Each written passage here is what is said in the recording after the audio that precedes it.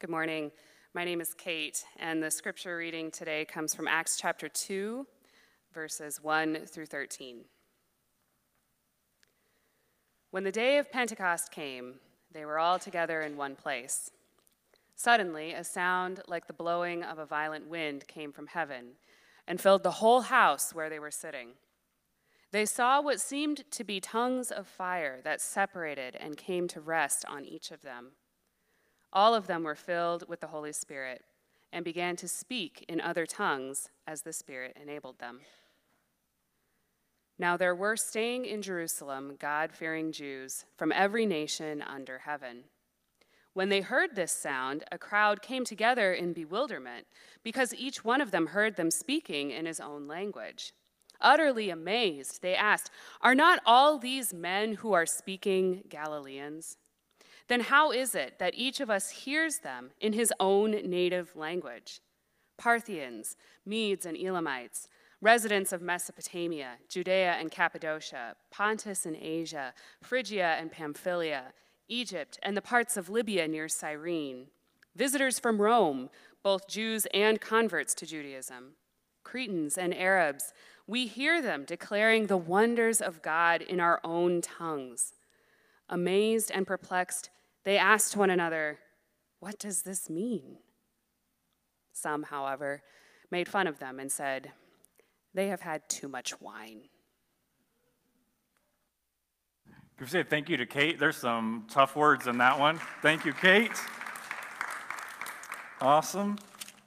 Appreciate you being willing to read. So I want to ask you to think about a moment that you've had in your life when you've been locked out somewhere. So we could go around the room today and there's all kinds of stories, this is my assumption, of being locked out of a vehicle, being locked out of a workplace, being locked out of your house. Anybody experienced that ever? This is probably 2012. It might have been 2013, but Michaela and I are brand new parents, and we were driving around with our little baby Griffin in a car seat, and there's a couple from church that was going to come over, and they were going to drop by a meal, bless their hearts. And so we pulled in our driveway and realized, oh my goodness, we do not have keys to the house. And the couple from church pulls up and like, "Hey, we have a meal for you guys." We're like, "Great, we can't get into our house." But we are responsible parents. I promise we're doing the best that we can. It was not one of our best moments in life ever. But there's another one that I think of when I was doing youth ministry. We were coming back from a trip. We were in Minneapolis. And the kids were driving me nuts to go to Chipotle. They wanted to go to Chipotle so bad. And I was like, gross, why would you want to go there? And so we go to Chipotle because I finally gave in. You know how it is. I gave in. We go, I order, and I go to the bathroom. And I go to exit the bathroom and the door's locked. So I think somebody's playing a joke on me, right? So there's a little 8th grade punk on the other side of the door, right? No. It's literally locked. So they go and get the manager. I'm in the bathroom probably a half an hour for sure, maybe longer. And they're trying to figure out why this is all locked, what's going on. I'll be honest, I don't know that I've been to Chipotle very many times since. So I just kind of have Chipotle and I have some work to do. It's not a good feeling to be locked out somewhere. It's one thing to be locked out of your car, to be locked out of your house, but it's a totally different thing to be locked out of community, isn't it? For something to separate you from the opportunity of being a part of a group of people. And what I think is beautiful about Pentecost is that the doors that existed before Pentecost are being dissolved by the power of the Spirit. Because we'll talk about this today a little bit. There's a moment, they're all gathered in the house, right? And then what happens? They find their way from the house to the street. So there's a small group of people, and then there's a larger group of people. When I was in seminary, I got asked by a group of people from a church to come and speak about the book of Revelation. They had a bunch of questions. about the book of Revelation, which I know is very few of us. It's very easy to understand. You just have to read it, so it's simple. And, joking. And so I show up at this house, and I kind of show up like this, right? This is like just me, right? I'm not probably going to wear a tie, not super fancy. I had like a sweatshirt. And we went to the bathroom before I was going to kind of field their questions, just like a Q&A, the whole book of Revelation, all 21 chapters, and we're just going to have this discussion, right? It sounds like I go to the bathroom a lot because both stories have to do with that. And just know that. Come in 2 weeks. I won't have a bathroom story, I promise. And so while that's going on, I hear some people outside of the door talking. And as I get closer to the door, I realize they're talking about me. And they're having a conversation about whether this whole thing is going to be worth their time because of what I looked like. Because I kind of showed up like this, right? T-shirt, jeans. I guarantee you I was wearing these Adidas shoes, been wearing them for 13 years, and probably always going to be doing that. They had made an assumption about what it was going to be like because of how I presented myself and how I looked. And I looked too young to have really much of anything to say. So I'll tell you, speaking in front of a group of people is difficult. Speaking in front of a group of people after that has happened is kind of in a different level, right? So we did it. I did the whole Q&A, and at the very end, the two individuals who had been making some jokes and saying some unkind things at the beginning of the night came to me and they said, "Hey, we just need to apologize. We know that you heard what we said, and we just need you to know that we were wrong." And I'm really thankful that God has given me that moment in life, especially in ministry, because if you're going to follow Jesus, you need to understand what it's like to see and experience a locked door. To be told, well, no, based on what you look like, based on our assumptions, you're just not a part of this for one reason or another. But what's beautiful about the Spirit of God, the Spirit of God doesn't just speak one language. The Spirit of God communicates and demonstrates his love and compassion and care and plan for all of the nations of the earth. And so Pentecost, the Spirit doesn't stay in the house. At Pentecost, the Spirit finds its way to the streets. And so we get to talk about that today. So Pentecost is this celebration in the Jewish world. There's really three major feasts in Judaism. So you have the Festival of Tabernacles, where they would kind of celebrate and remember back in Egypt when they were a mobile people.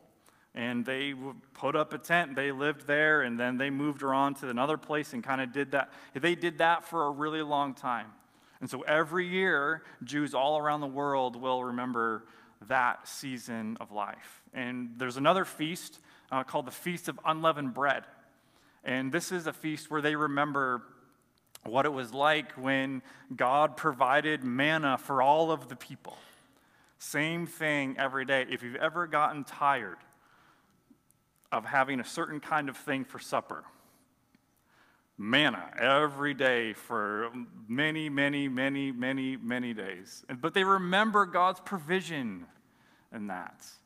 And then the Feast of Weeks, which is what we know as Pentecost. This is a harvest celebration. It's a harvest festival. So what would happen is that they would bring the kind of the first round of wheat of the harvest, and they would give it to the priest, and the priest would present it in the temple. And this was a prayer of gratitude to God that, wow, thank you for providing this, but also a recognition that there is more still to come. Harvest has begun, but it's not completed yet.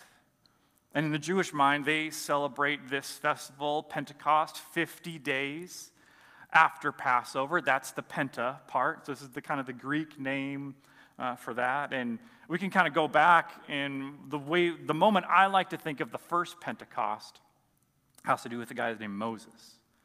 And Moses is leading a group of people out of slavery in Egypt into the Promised Land. And they stop at this place called Mount Sinai.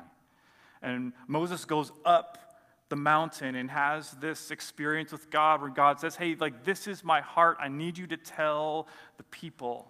I need you to help them understand what my heart is towards them and what I desire their heart to be towards one another. And Moses comes down with 10 commandments, with the law of God written on tablets of stone so that they might be written on every human heart. And what's interesting in the book of Acts, we don't see Moses ascending anywhere. We see Jesus ascending. Jesus ascends into heaven.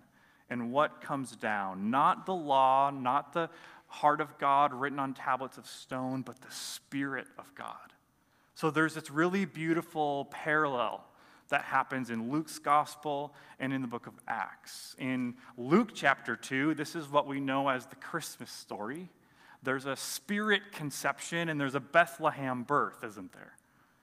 It comes by the Spirit. But in Acts chapter 2, there's a Spirit conception, but there's a Jerusalem birth. And so they're both birth stories. One is the servant Jesus, the King Jesus, the baby Jesus, but the other is the Spirit. And if you're asking, well, is this purposeful? Luke would say, of course it is. Of course I want you to see it. Of course I want you to notice it.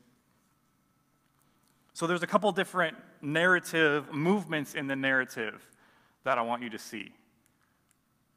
So here's the first movement, is the outpouring of the Spirit in the first 4 verses. This is Acts chapter 2. And then we see the initial response of the crowds. It's what Kate read. Maybe they've had too much wine. That's kind of the initial response of the crowd. But then we see a third movement, Peter. He stands up, and Peter's got a message. Peter's had a little bit of a rocky road when it comes to following Jesus. Fits and starts, ups and downs. I think we can very much identify with that. Let's not pretend that we don't know what that's like. And then the last movement, I love this today. There's a second response of the crowd. And can I just remind you, like, when it comes to you having a conversation about Jesus with someone, can we be a people who don't limit them to their first response? Can we be a people who would give them an opportunity to have a second response? Because we shouldn't just decide that, they're not interested, that the Spirit isn't speaking, that we would be perseverant in carrying the name of Jesus in our day. Because there's a second response of the crowd. That comes later.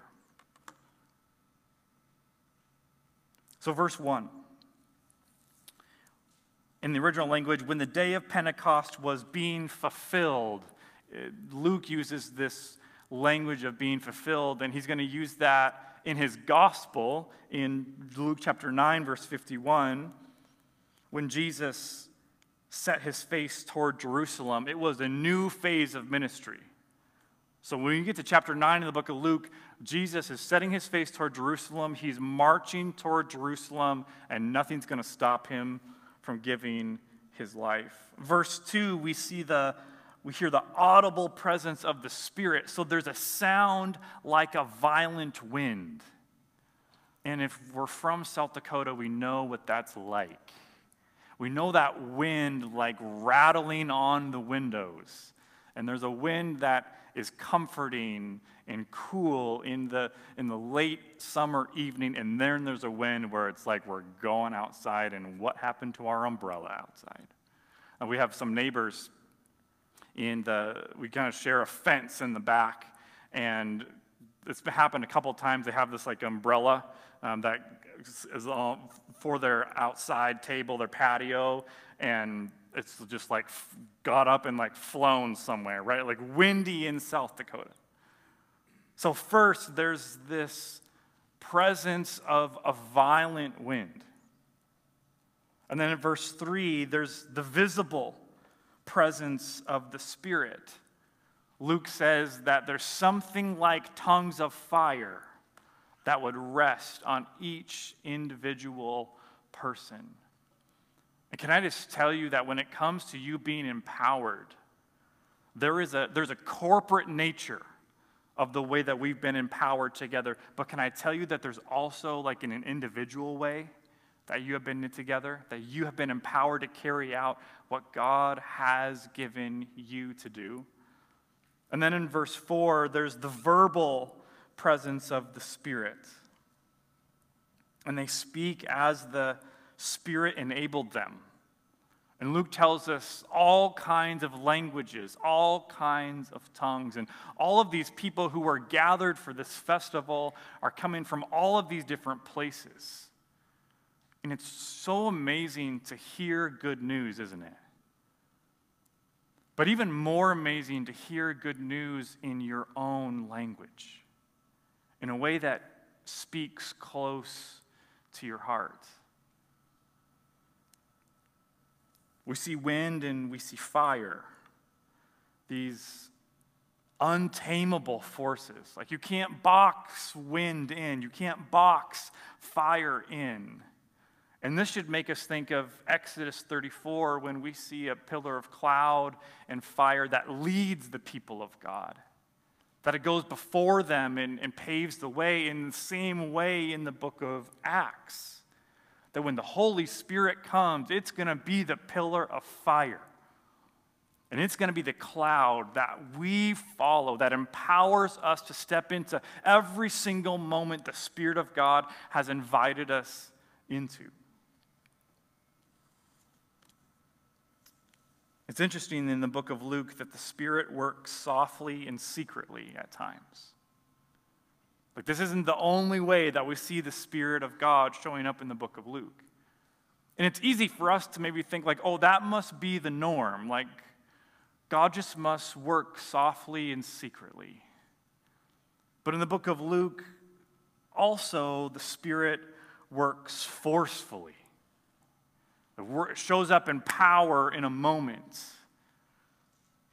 And then here's the shift in verse 4. Here's the movement from them all sitting in a house to the street. Here's the moment when the good news is that the doors have been dissolved. And they're no longer gathered together in one place, but they're in the streets. There's this New Testament scholar that I really like, Beverly Roberts Gaventa. In some unexplained way, the walls of the house dissolve, and the community finds itself outdoors and in the presence of Jews from every nation under heaven living in Jerusalem.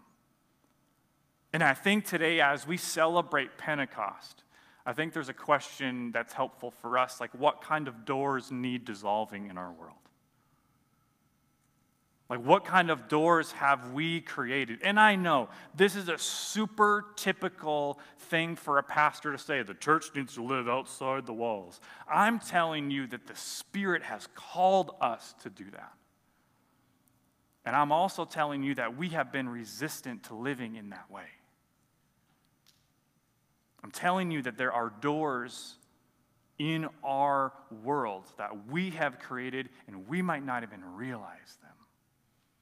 Because we would have a moment where someone looks a certain way, and what we do is we attach meaning and worth and gifting to those people. And that's a door that the Spirit of God would be kind enough to help us dissolve. It's all happening in this moment. Often we think of doors as comfort, don't we?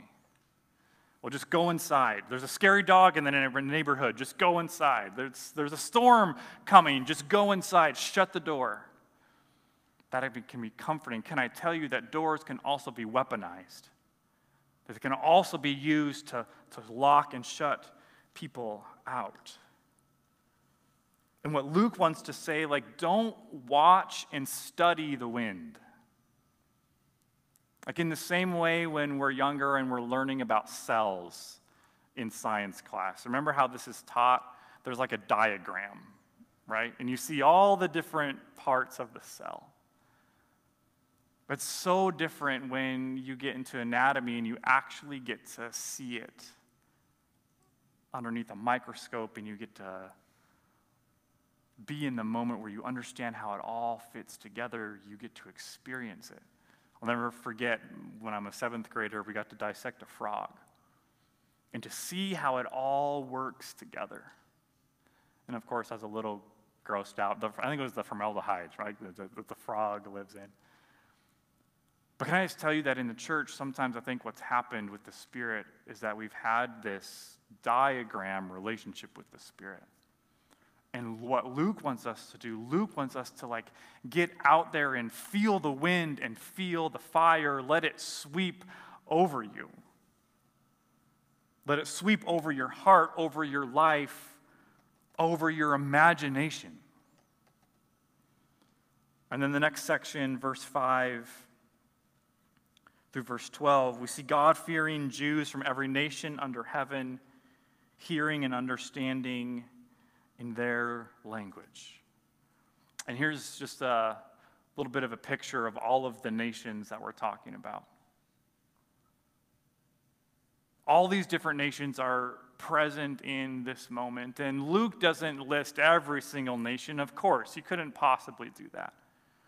But what he does is he sets us up so that we understand that for tens of thousands of miles, from all of these different nations with different languages and different backgrounds and different traditions, he's making sure that they hear in their own language the good news of the gospel. And then for the rest of the book of Acts, we will see people walk in that power, doing amazing things in and for the name of Jesus. But the crowds are like, what does this mean? Not what is going on, what has happened. What's the meaning of this? And to answer that question, you need Abraham. We can't understand the answer to this question without Abraham. Genesis chapter 12. We get to meet this incredible man, Abraham, who late in life is called to do something that he never thought that he would do, to leave the land that he knew, to step into a different land, a different place. And this is the call of Abram in Genesis chapter 12. We find these words: the Lord had said to Abram, leave your country, leave your people, leave your father's household, and go to the land that I will show you. I will make you into a great nation. I will bless you, and I will make your name great, and you will be a blessing. I will bless those who bless you, and whoever curses you, I will curse. And all peoples on earth will be blessed through you. All peoples on earth will be blessed through. And in this moment, Abraham, if he's present in the house or in the streets, he might say, I believed God, but I didn't imagine this. I didn't imagine that the kingdom was going to be this expansive, that it was going to include this many people groups, this many nations. So to answer the question of the crowds, what does this mean? It means that the image of God and the kingdom of God is multi-ethnic. That's what it means. It means that God has loved people enough to demonstrate his love and faithfulness and goodness and character and power in their own language. And we've had an experience with this. You have all spoken to a child in their language. I've watched many of you do it. You hold a 4, 5, 6-month-old baby, and that's speaking to that child in their language in a way that they can understand. Because why? Because you love them so much. And you want them to what? You want them to receive everything that you have to give, so you find a way to speak to them in a way that they can receive it.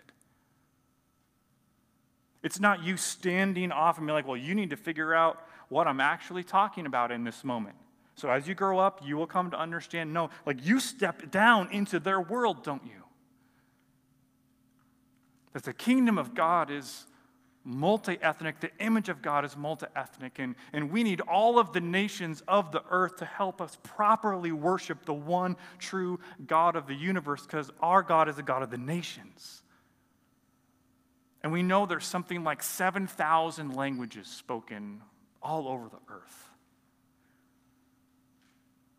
And through the power of the Spirit, God wants to show up in a way that those people can come to understand and profess this God of Abraham and Isaac and Jacob. The truth is that God's blueprint for eternity, it's written in pen. Like you're going to do a renovation on your house and you've got a blueprint, and guess what happens? It changes, doesn't it? Because you thought like, well, we were going to do this, but actually now we're going to go do this other thing.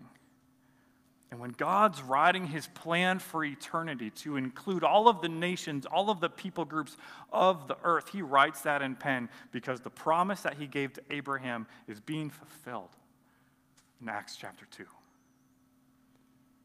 And it is being fulfilled anytime you find a way to speak someone else's language, to enter into their story, so that they may hear and receive the good news. But then verse 13, we got to talk about the wine. We can't just leave that last verse hanging, can we? The crowds respond to the Spirit. And they try to say like, oh, well, like maybe they've just had too much wine. Like, God wouldn't really work this way, would he? And again and again and again in Acts, what do we see? We see opposition. We see scoffing. And we see people who sneer at what the apostles say and what the apostles do. That's part of the book of Acts. The apostles show up and they seek to carry the name of Jesus well. And there's some people who are not ready to receive it, and they make fun of them, and they scoff at them, and they reject them. But in the book of Acts, there is also victory in Jesus' name. There's also beautiful moments where a crowd of people will receive the message of the apostles, and they will come to saving faith in Jesus. And can I just tell you that today there are going to be people, there are people who would say we're wasting our time. Like you've given your life to something that's ridiculous. There are people in our world who would say that we're talking nonsense. I don't know, maybe we're even drunk. Because in this moment they think maybe it's the wine. And the problem for us and what we have to wrestle with is that we can live such a blended-in existence in our world that we would never be accused of being drunk at 9 in the morning. Because we've just kind of found a way it's easy for us to kind of fit in. And what I'm not talking about standing apart in the ways that are the antithesis, the opposite of the kingdom of God. I'm talking about being salt and being light, of standing apart from the patterns of the world. This is what Paul writes to the church in Romans. To offer your lives as an offering to God. It's a spiritual act of worship, being transformed and being renewed. And what the Spirit does at Pentecost, the Spirit empowers us with language to speak into the lives of people who are lost. Speak a word of grace into the lives of people who are living without hope, who are living a life without an anchor for the soul, as Hebrews will talk about. And so I just wonder in this room today, what kind of people come to your mind? I wonder what are some individual names, what are some faces, even in this moment.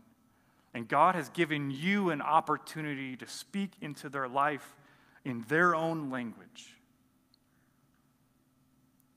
And for some of us, we've had the experience of being rejected. We've had the experience of not really knowing, okay, God, what did you do with that? In church, we just need to keep showing up because, of course, there are going to be people who are going to receive the message. And there are going to be people who are going to reject the message. There are going to be people who are going to who will work to reject it. But that just can't stop us. Like, we need to be perseverant people in that way. We need to do our best to get curious so that we can learn how to speak into the lives of people who are lost, people who maybe don't speak the language that we speak. What can we do as followers of Jesus to be good news in that way and not let some kind of preconceived notion drive us? So I just want to ask you again, like, what kind of faces, what kind of names is the Spirit of God kind enough in this moment to remind you of?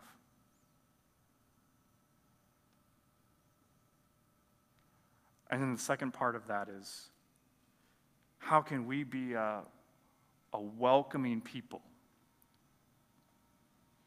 Because it's a really painful thing, isn't it, to experience a locked door, not because you forgot your key, because you look like you don't fit, because you sound like you don't fit. The book of Acts says, no, I have gone to great lengths to fulfill this promise that I made to Abraham. And so on the day of Pentecost, we welcome the audible presence of the Spirit of God, this violent wind, and we welcome this visible, tangible presence of the Spirit of God, these tongues of fire,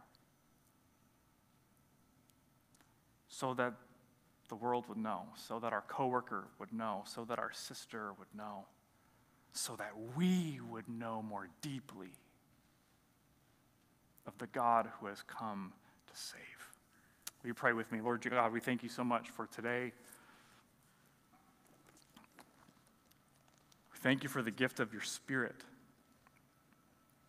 We thank you for how it is alive and active, how it moves, how it empowers, how it convicts, how it calls, how it transforms.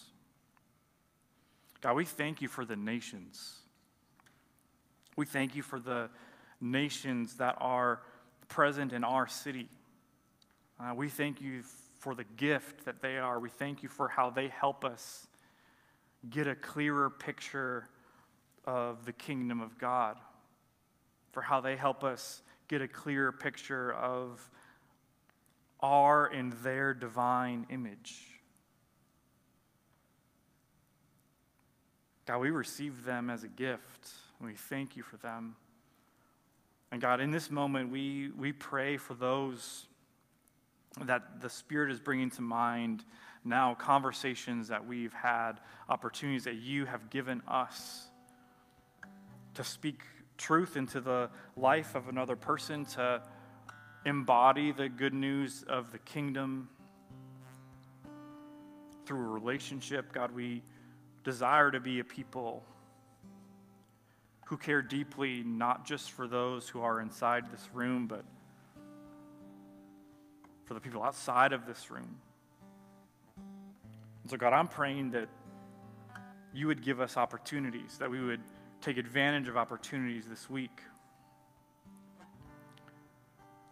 to notice when we are being invited in to somebody's story who comes from a different way of life than us. I pray that we would remember Acts chapter 2, that it's not something to be avoided. Diversity is not something to be avoided, but diversity is something to be celebrated and embraced and multiplied in Jesus' name. God, we need your Spirit in us and in this church to live out what we have been called to live out. To continue walking in the promise that was given to Abraham, that the nations of the earth will be blessed through him. And God, we thank you for this kingdom that's multi-ethnic. We thank you for your divine image that's multi-ethnic. We thank you for all of the languages of the earth and for your kindness in communicating your good news in our language.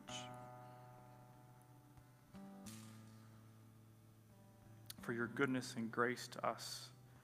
And that we say, thank you, Jesus. Even in this moment, we just realize this Bible that we have the gift of reading is not originally written in English.